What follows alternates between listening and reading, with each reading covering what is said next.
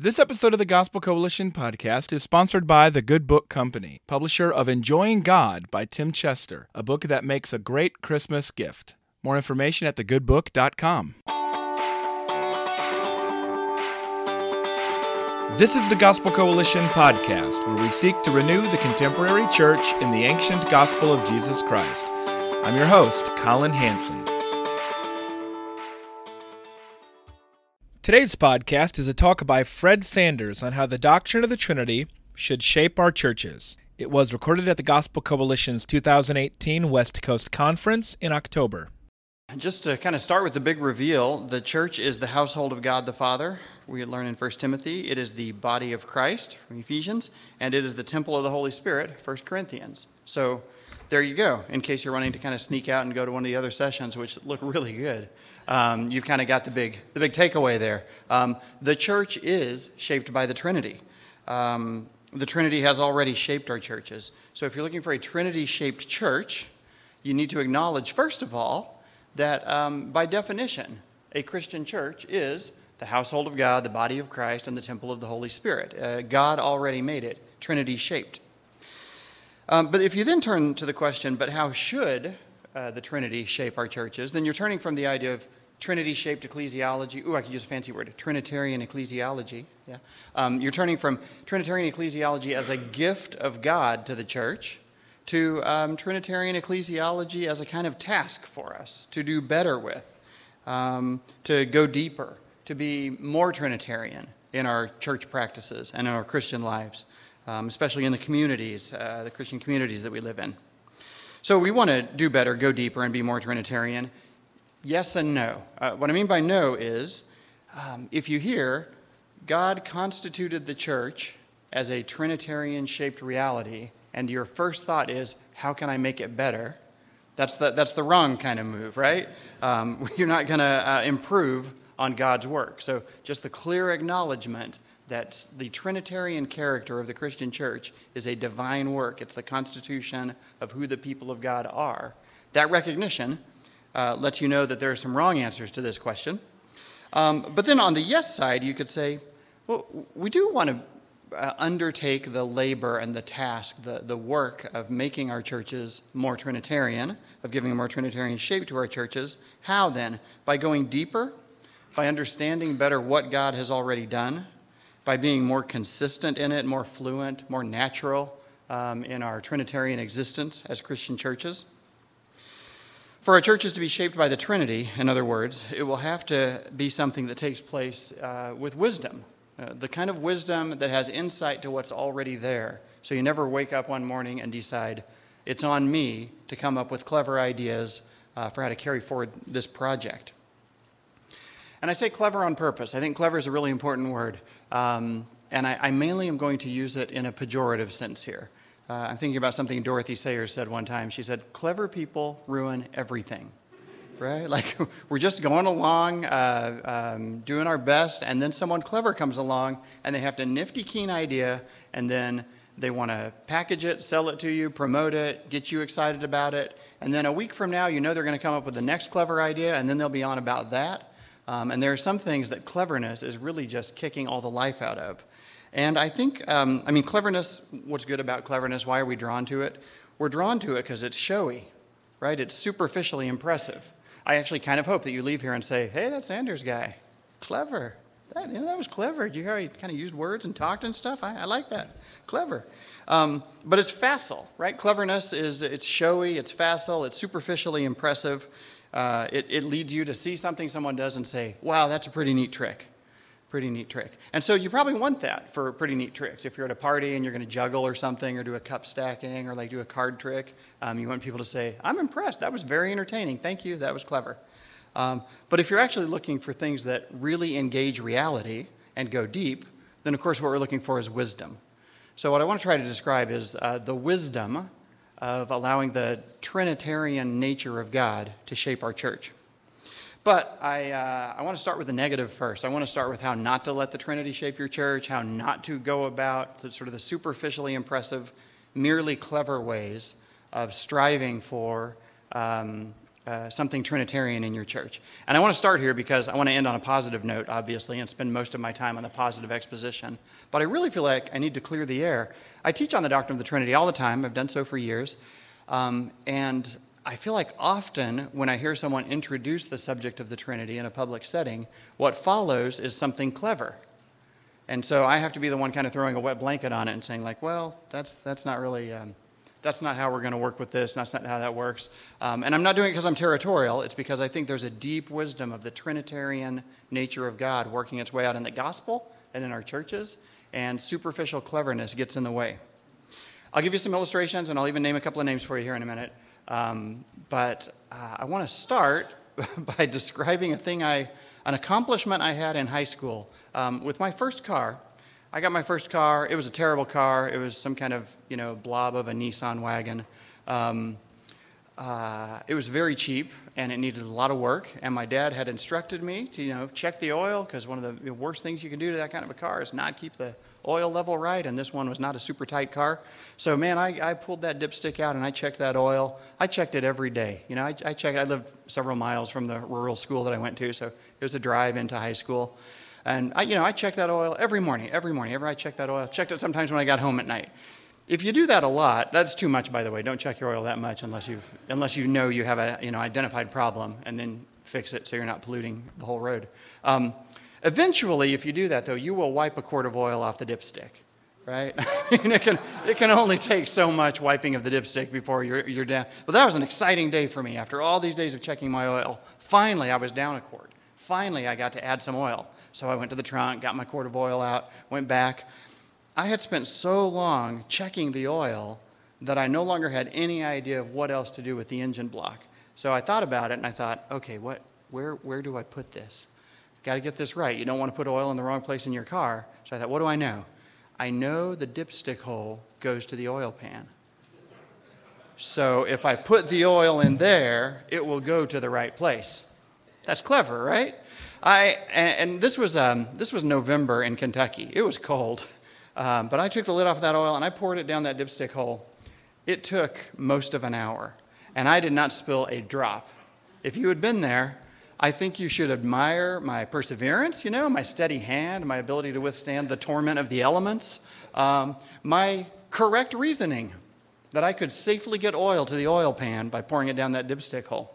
But I don't think that's what anyone would say if they watched that. So I was late for school that morning because it just takes a long time to pour a quart of cold oil down a dipstick hole.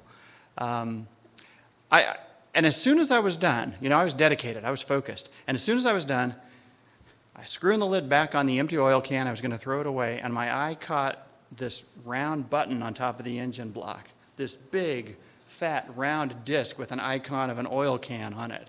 And I thought, oh. I unscrewed it and looked, and sure enough, it's this giant gaping hole that goes right down where I needed to get the oil. And I thought, that's note for the next time, right? That's what I'm going to do next time. I'm going to use that. Well, this is the kind of cleverness that I think it's impressive in its own way, but what did I lack? I lacked the actual deep wisdom of knowing how the engine worked and what you should do and how to kind of behave with some acquired common sense about it. As the Puritans would say, let me now make a plain practical application of this illustration. Some people approach the doctrine of the Trinity as the same way I approached my engine block, as clever fools, right? I did a really clever thing there, and it was very foolish. Some people approach the doctrine of the Trinity as clever fools, and they are attracted to it because it sounds neat, it sounds advanced, it sounds mathematical, or maybe it sounds high church or something. Like something about it draws them and say, oh yes, the Trinity, that's a big word. That's not even the Bible. That word is not even in the Bible. That's a value add, right? Like this is how you know you learned something. Like you can tell I went to a class because now I'm using a special word that it's a biblical idea, but the word itself you apparently have to learn in seminary or from tradition.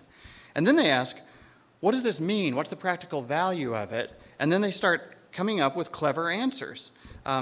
Here's some dead giveaways for you for when someone's settling for cleverness with the Trinity instead of for sort of deep wisdom of what it's really connected to. A real commitment to analogies is a dead giveaway that someone's functioning with the doctrine of the Trinity at the level of cleverness.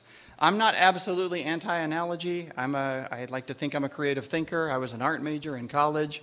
I like poetry. I love me some analogies. But when someone's really hooked on one and they think, here's what the Trinity's like, right? And you say, only a tiny bit, a teeny tiny bit. That's a little glimpse of what the Trinity is kind of like in a certain way if the Trinity were water, right? Right? And if they won't settle for that, if they're like, no, it's a good analogy, isn't it?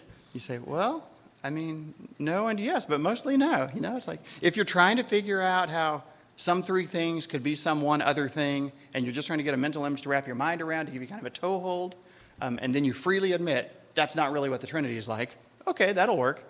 And they say, yeah, blah, blah, blah, I heard the things you just said, but really the Trinity is exactly like water, right? Okay, I see.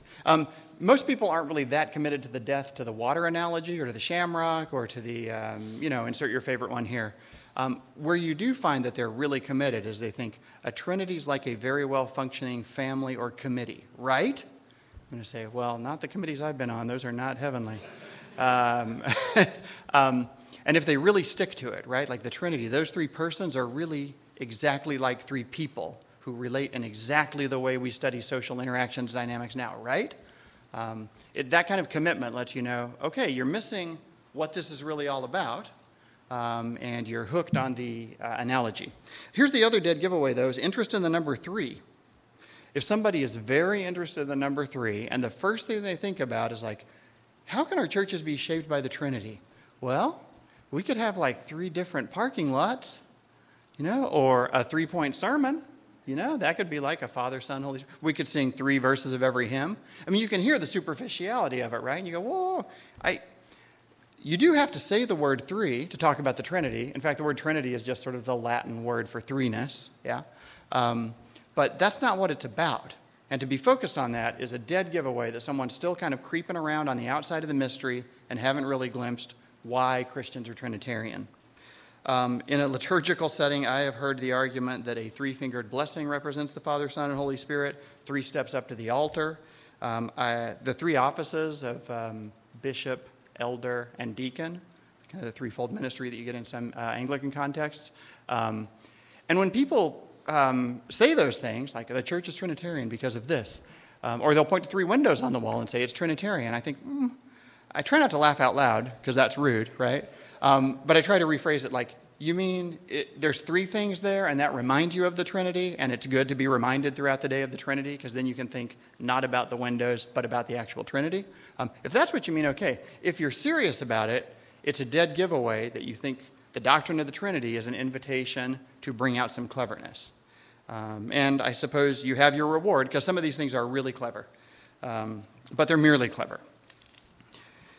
There was even an argument in the 90s. This sounds like a joke.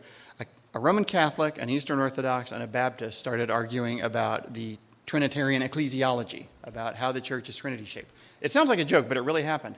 The Roman Catholic argued in print, in a book, that the structure, the inner structure of the Trinity has a lot to do with the headship and authority of the Father over the Son and the Holy Spirit, who were fully equal, but under him. And that's exactly the way the Pope is with the bishops around the world. And so the structure of the Roman Catholic Church mirrored or echoed or represented the structure of the inner life of God.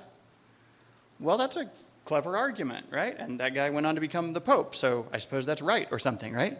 Then an Eastern Orthodox teacher got a hold of that and said, no, that's not quite how it goes. Actually, what you have is Father, Son, and Spirit fully equal, co-eternal, sort of autocephalous and in communion with each other, kind of like the Byzantine Church, the Greek Orthodox Church, and the Russian Orthodox Church. They're not under one sort of Pope or anything, but they're all kind of flowing together in this Trinitarian autocephalous fellowship of equals. You think, okay, well, that's thank you for the Orthodox answer. And then a Baptist theologian, a very good one, I should say an otherwise good one, because I think this is a pretty poor move, said, no, it's actually much more like if you wrap your mind around the principle of free association and soul liberty, and these 3 persons agreeing with this absolute agreement on what it is to be God, then that's what you're getting in the Trinity. Now, Whichever of those arguments you're more attracted to, I think when you see three different churches telling you that their church polity or structure represents what's going on in the Trinity, you could kind of take a step back from that and say, pox on all three of your houses, or everybody out of the pool, or that's not the way we're supposed to do this. And you would be right to be suspicious of that, no matter what your substantive commitments were. Maybe you found one of those arguments more compelling and more plausible and thought, that's some good points. We need to work with that somehow. Just the fact that three different people from three different communions would look to the Trinity and say, yep, that's what our church is shaped like. That should make you highly suspicious. Suspicious of what?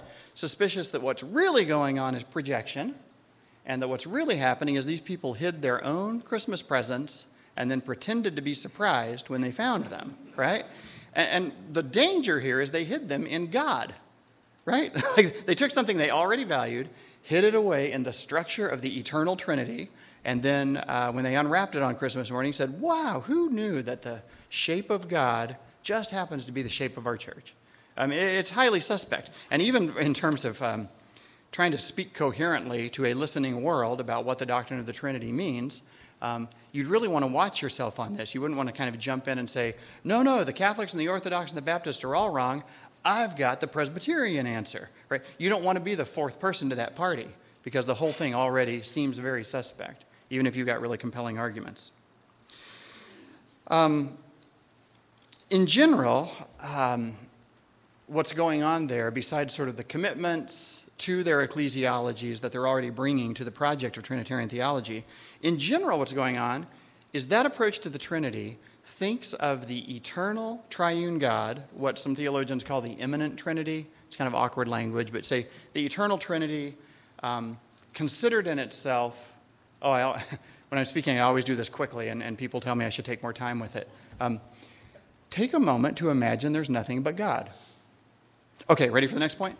Right. I mean, it's a giant leap, right? Because there is something besides God. God created us, and that's why we're here saying things like this. But if you think away the fact of creation and say, well, it's not, God loves creation, but creation is not necessary to the being of God. There could, hypothetically, be God without a creation. Otherwise, you have to define creation as God plus creation. You have to define God as God plus creation, and then you've got a serious problem, right? So just take a moment and abstractly think away the existence of creation and only think of God in himself. That's what some people call the immanent Trinity or the eternal Trinity in itself. All three of the theological approaches I just talked about look to the eternal Trinity in itself and say, there's something in there that I want to imitate or reflect. And that's what's going to give shape to my engagement with or experience of or understanding of the Trinity. To do that is, I think, to pour oil down the dipstick hole and miss the giant button on the top of the engine block. Because the giant button on the top of the engine block here is, in the fullness of time, God, who was always Father, Son, and Holy Spirit, without reference to the world and his own eternal life, in the fullness of time, the Father sent the Son, and the Father and the Son sent the Holy Spirit. And the sending of the Son and the Spirit is what created salvation. It brought into being redemption and salvation. It called into existence the people of God in the church. So if you're in a church thinking about the Trinity, you're already soaking in a reality brought about by the big thing God did, the Father sending the Son and the Holy Spirit. And then to look away from that and say, yeah, but do you have any triangles I could imitate? Right? To look away from the actual embedded reality that you're in the entire time and say, what I want to do is perform an intellectual exercise of identifying a meaningful structure of threeness in the inner life of God, and then replicate it as if it's a blueprint, somehow carry it out down here.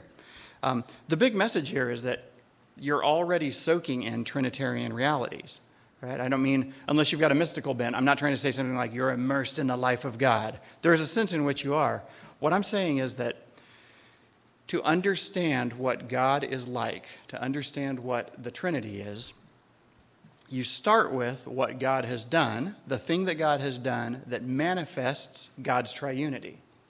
I'll say it the sort of Delphic way first. This is a little too dense, and then I'll unpack it.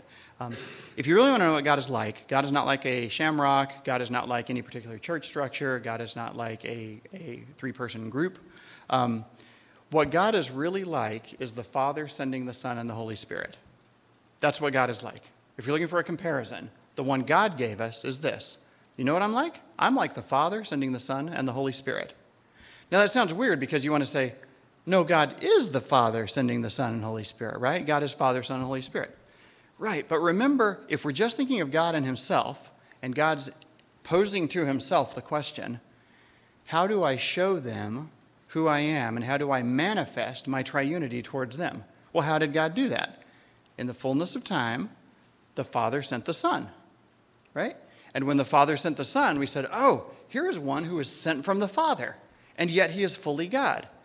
So it must be that the sending God and the sent God, that's a salvation history fact. That's news, right? That God sent God to be our salvation.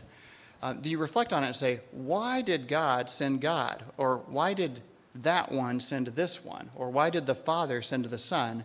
And for instance, not vice versa. You know, that sounds very speculative. That's because it's speculative. The answer is, in the eternal being of God, there is something going on that theologians have historically called procession.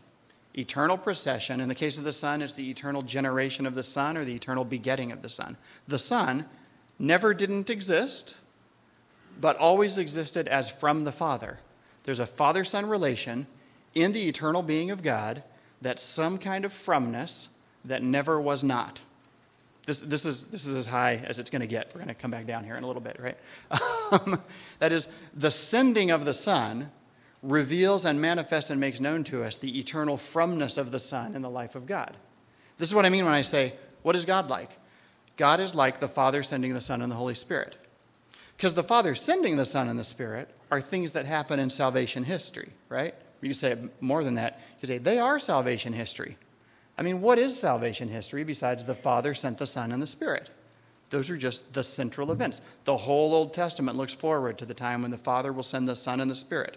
The whole New Testament, as documents, are documentary evidence inspired by God, looking back on that time when the Father sent the Son and the Holy Spirit. They're all looking back to the arrival of Jesus, the being of Jesus, Jesus among us, the outpouring of the Holy Spirit. So that thing happening, I sometimes say right in the middle of the Bible, or between the Testaments. Does that make sense? Maybe I should take a little time with that. The coming of the Son and the Spirit happened between the Testaments, in the sense that the prophetic words say the Son and Spirit are coming, and the apostolic words say they already came, right? The first voice you hear in the New Testament is Paul going, hey, Thessalonians, you know that thing I taught you before about when Jesus came? Yeah, anyway, on with church life. And then he says inspired words that are the apostolic teaching. But he's always presupposing that you already know the Son and the Spirit came. That's the center of salvation history. In other words, the central meaning of salvation history, the Father sending the Son and the Spirit, that is God's own self-representation of what God is eternally like. It takes a long time to kind of think through this and go, so you're telling me if I could understand the eternal being of God, what I would understand, what's God's incomprehensible but knowable. And the secret things belong to the Lord. And at no point is anything I'm saying here an attempt to sneak around behind the back of God and spy out something he did not reveal, right? The secret things belong to the Lord. That tells me God has secret things. Would you like to hear them? I can't help you with that. Right? They belong to the Lord. And shame on you for wanting to hear them. But the things revealed belong to us and to our children so that we may do all the words of this law. That means that though we cannot comprehend God, we can truly know him because he is a competent revealer who has truly made himself known. Where? In the Father sending the Son and the Holy Spirit. Now, I go round and round this because I'm trying to get us to go deeper down into the wisdom that in one sense we all already possess about what the Trinity is, right? You're already immersed in the Trinitarian reality of who God is. And what I want to avoid is looking away from that to a speculative construction of something triangular about the number 3 and a really nifty, keen, clever analogy. Not totally ruling out analogies, not totally ruling out any kind of intellectual exercise you might do, but it really breaks my heart to see someone miss what they've got and kind of hanker after what they think they don't have, especially when what they're going to get is some weak kind of a substitute. You know, a few years after I poured a quart of oil down the dipstick hole in my car, I convinced somebody to marry me, and we're still married. And we got our first apartment, and we had, it would break your heart if I told you how inexpensive it was. It was amazingly inexpensive, and it was a furnished, no, it was not furnished, but utilities were included. We were paying a few $100s in Kentucky in the 80s, 90s. And cable TV was included. So I hooked up my tiny little television to the free cable TV, and I flipped through the channels, and I got like 9 channels. I thought, well, that's not very exciting. I mean, even by 1990 standards, that's just not a lot of channels for cable TV. But, you know, we watched TV a little bit now and then, and we used our 9 channels. And then something came on a later channel that I heard about, and I thought, I really want to watch that. So I've got to find a way to get more channels. Am I going to have to pay for some cable? And I started fiddling around with some of the settings on the way the TV was set up. And what happened is I realized because it could only show me single-digit channels, it was only showing me the first 9. And so I unlocked something that enabled it to show me more digits. And all of a sudden I had like 90 channels. Now, here's what I want to get out of that illustration. I want you to picture the pitiful, meager existence I was eking out with merely 9 channels when I had 90 available to me, right? The cable company was pumping those into my house. Every provision had been made for me to get all 90 channels, and there I was, poor me, just looking at 9 and living with less than I actually had. I like the illustration, except that it actually isn't that bad for you to only have 9 channels, because once I got 90 channels, I realized there's still nothing on, right? I mean, so the point of the illustration should be unfathomable riches feeding into your apartment, but it's just TV. So, but in the spiritual life, it really is a tragedy to try to eke out a Christian, theological, churchly existence using less than you've actually got available to you. So the key message here is that you're already soaking in a Trinitarian reality. A church is the household of God, the body of Christ, the temple of the Holy Spirit, and we are already in existence because of the Father sending the Son and the Holy Spirit. To be more Trinitarian, to really let our churches be shaped by the Trinity, is not to come up with a clever idea, but to settle into the deep wisdom of what the Trinity has made us as a church. So to get at that, I want to look at 3 passages of Scripture and apply them to the shape of our churches. The first one is, I've already quoted it, Galatians 4, verses 4 through 6. In the fullness of time, God sent forth his Son, born of a woman, born under the law, to redeem us from the curse of the law. And then Galatians 4, 6, and he sent the Spirit of his Son into our hearts, crying, Abba, Father. Now, I hope you heard the Trinity in there, right? Sometimes when I preach, I take a triangle with me, and I ring a little chime every time I say one of the names of one of the persons of the Trinity. God the Father is a little bit anonymous in that verse because it says God sent his Son. 90% of the time in the New Testament, the word God by itself is picking out the first person of the Trinity. In this case, you don't have to take my word for it because what kind of God sends his Son? Right? Got to be God the Father. Same with John 3:16. God so loved the world, he gave his only Son. Oh, I'm talking, and Dr. Rippey here wrote a dissertation on the importance of God the Father and where to locate him in the New Testament. So God the Father sent forth his Son. Actually, even the language of sent forth, I think, suggests that there's something already in God that he sends forth, right? It doesn't say, for instance, in the fullness of time, God decided it was time to have a son, so then he began to have a son, and then he sent him. That's bad theology, yeah? What happens is, no, God always has a son with him. God the Father and God the Son in the unity of God the Holy Spirit, that's what's always there. In the fullness of time, God sends forth that Son. What you get here is the fact that the gospel itself is Trinitarian. And by the gospel here, I'm pointing to the objective facts of the structure of salvation history. What God did in the sending of the Son and then in the sending of the Holy Spirit, he is putting into action a Trinitarian reality. So my main book on this, well, let me just say, this is my life message. This is really simply that the Trinity and the gospel go together. And my main book on this is The Deep Things of God, where I point to the Trinitarian reality of salvation history and say, That's it right there. That's the thing that God is trying to communicate. Trying to communicate makes it sound like a good effort, God.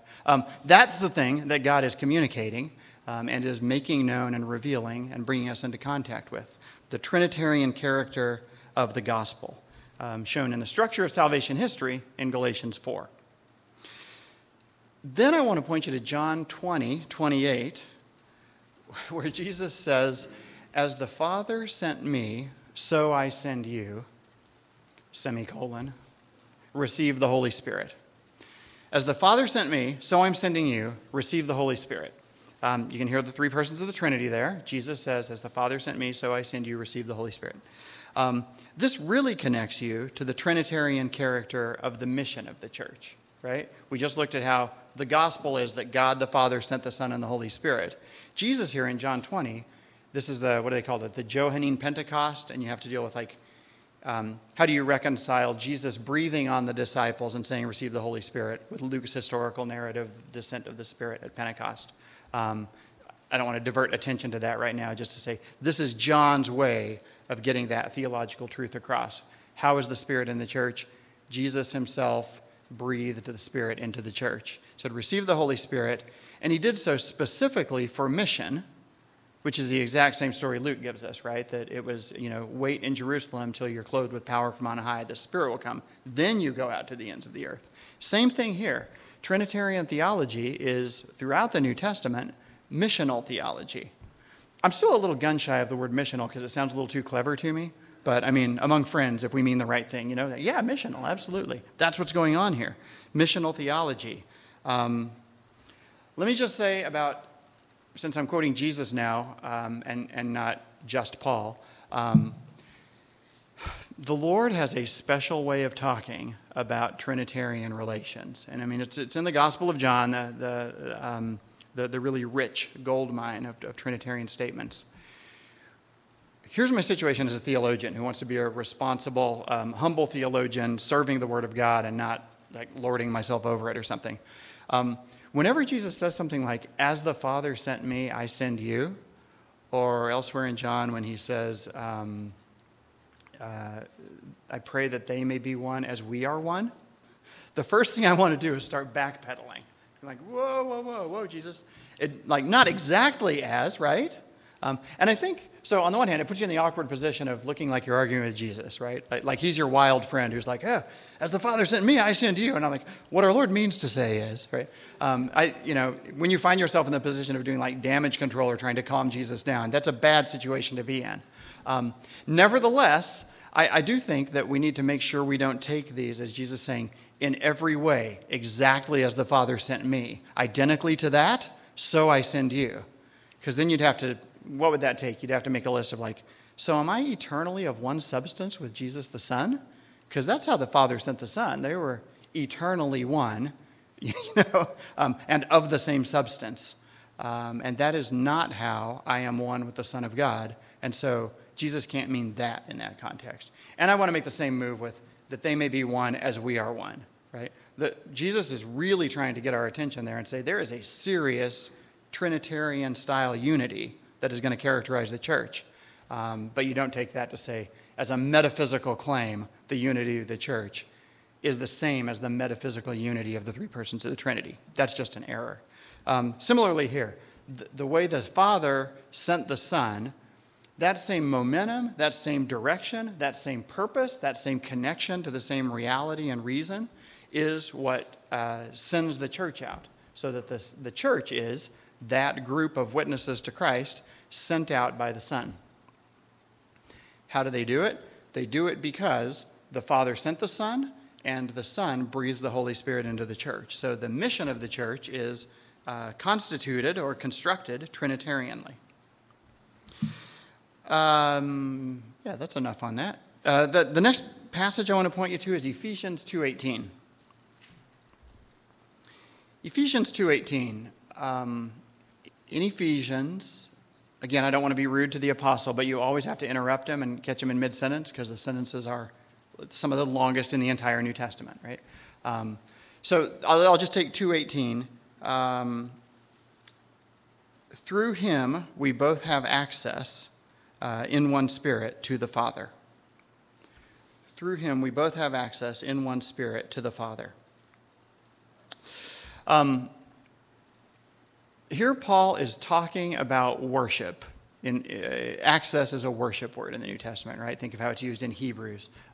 Access to the Father is something that if you don't have, you are not entering into the presence of God.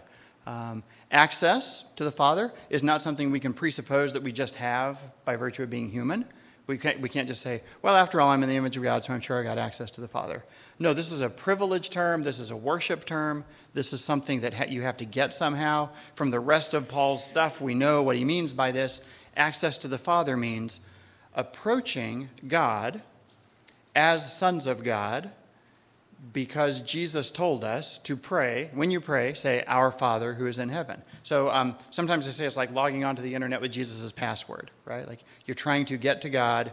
How do you get to God? How do you get access? You have the authority of the eternal Son of God to approach God as children of God. So that's what it means when it says through him, that is through Christ, we have access to the Father.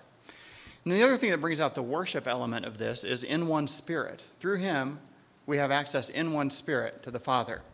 Some translations will say, through him we both have access in one Spirit to the Father. Because the both here, in the context of Ephesians 2, is Jews and Gentiles, right? Where he's saying, Jesus came and preached peace to those who were far off and peace to those who are near. And so in him, or through him, we both have access in one Spirit to the Father. This gets to the nature of our worship, which is Trinitarian in structure.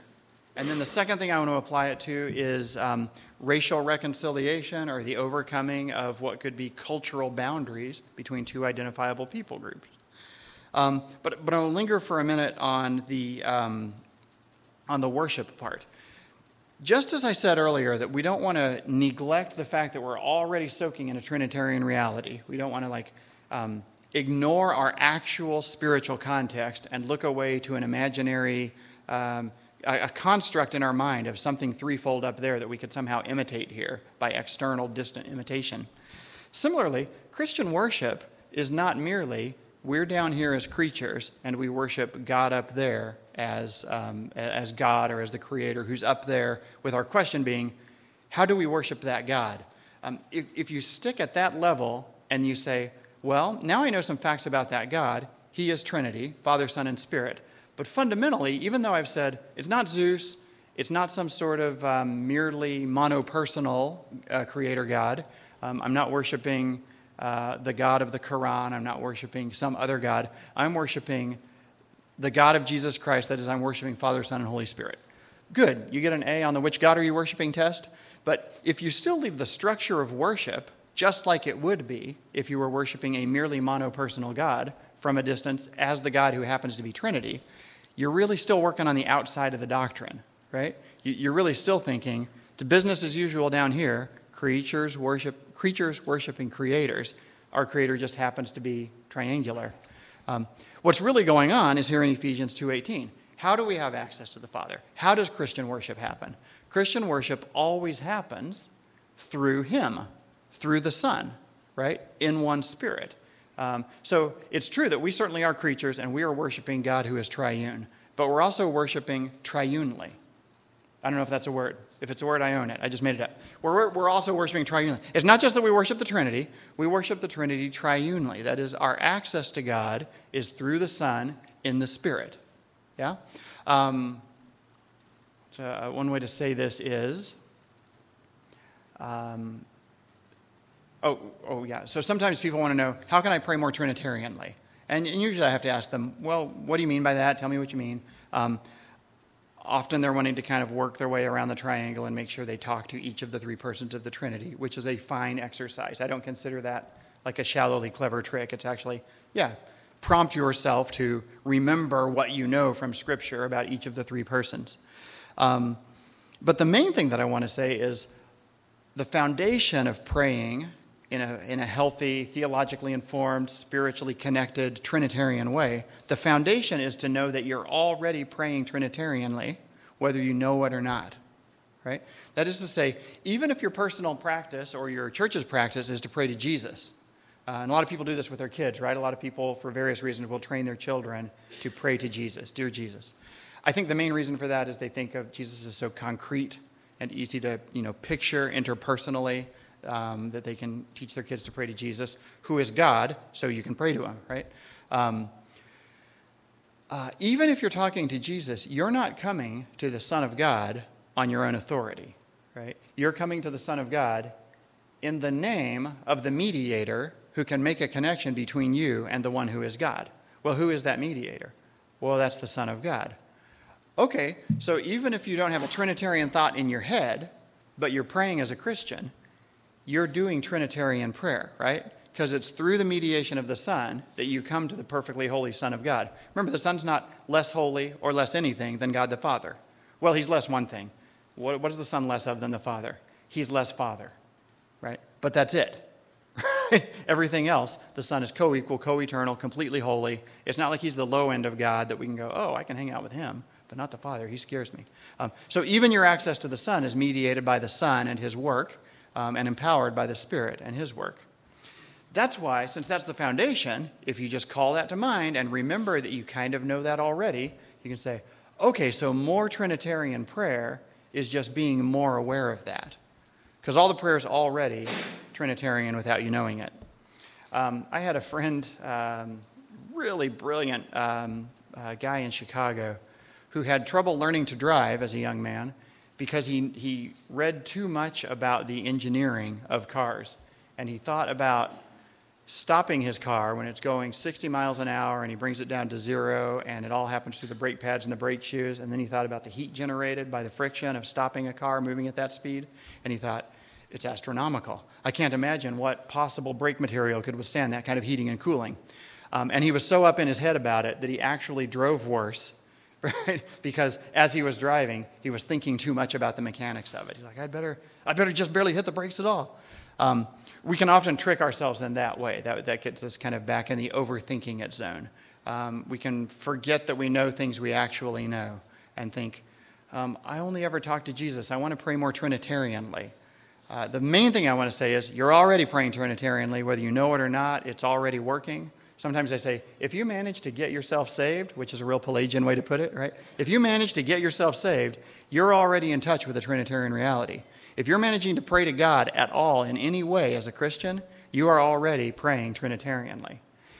Once you know that people really believe that, like if you're not just nodding your head and going, yep, that's right, but you actually believe it, then we can say, okay, now there's some tinkering we can do. We can actually do some exercises, like here are some prayers you can look at and study and ponder and think about. You can pray the prayers of the New Testament, and you'll find that they tend to be more Trinitarian than some of our default prayers that are just generated by our culture. Anyway, the point is that Christian worship, Christian prayer is already Trinitarian. There's something triune going on in it. The racial reconciliation bit, the fact that Paul brings this out and makes it explicit in the fact that Jews and Gentiles were far apart, but that Jesus the Messiah came and preached peace to those who are far and those who are near, so that now we have access in one spirit to the Father, just means that this is a necessary entailment of a Trinitarian understanding of the gospel. So Flannery O'Connor has a short story called Everything That Rises Must Converge. Everyone who's going to worship with the Trinity has got to get together to worship with the Trinity. There's no kind of separate but equal worship in principle, right? There's a convergence that's going to happen as we both, or we all, have access to the Father, because there's one way, right? It's through the Son, in the same Spirit, to the same Father. And so there's a unity that knocks down ethnic and racial and social barriers as we approach it. Okay, well, this is my approach to how the Trinity should form our churches. And I always feel like when I speak on a subject like this, I should have like 5 nifty things to do or concrete recommendations. I have made the prudential judgment. I am so concerned that we actually need to grasp the fact that we are immersed in a Trinitarian reality, and that until we do that, it's no good sort of fiddling with the other stuff. And I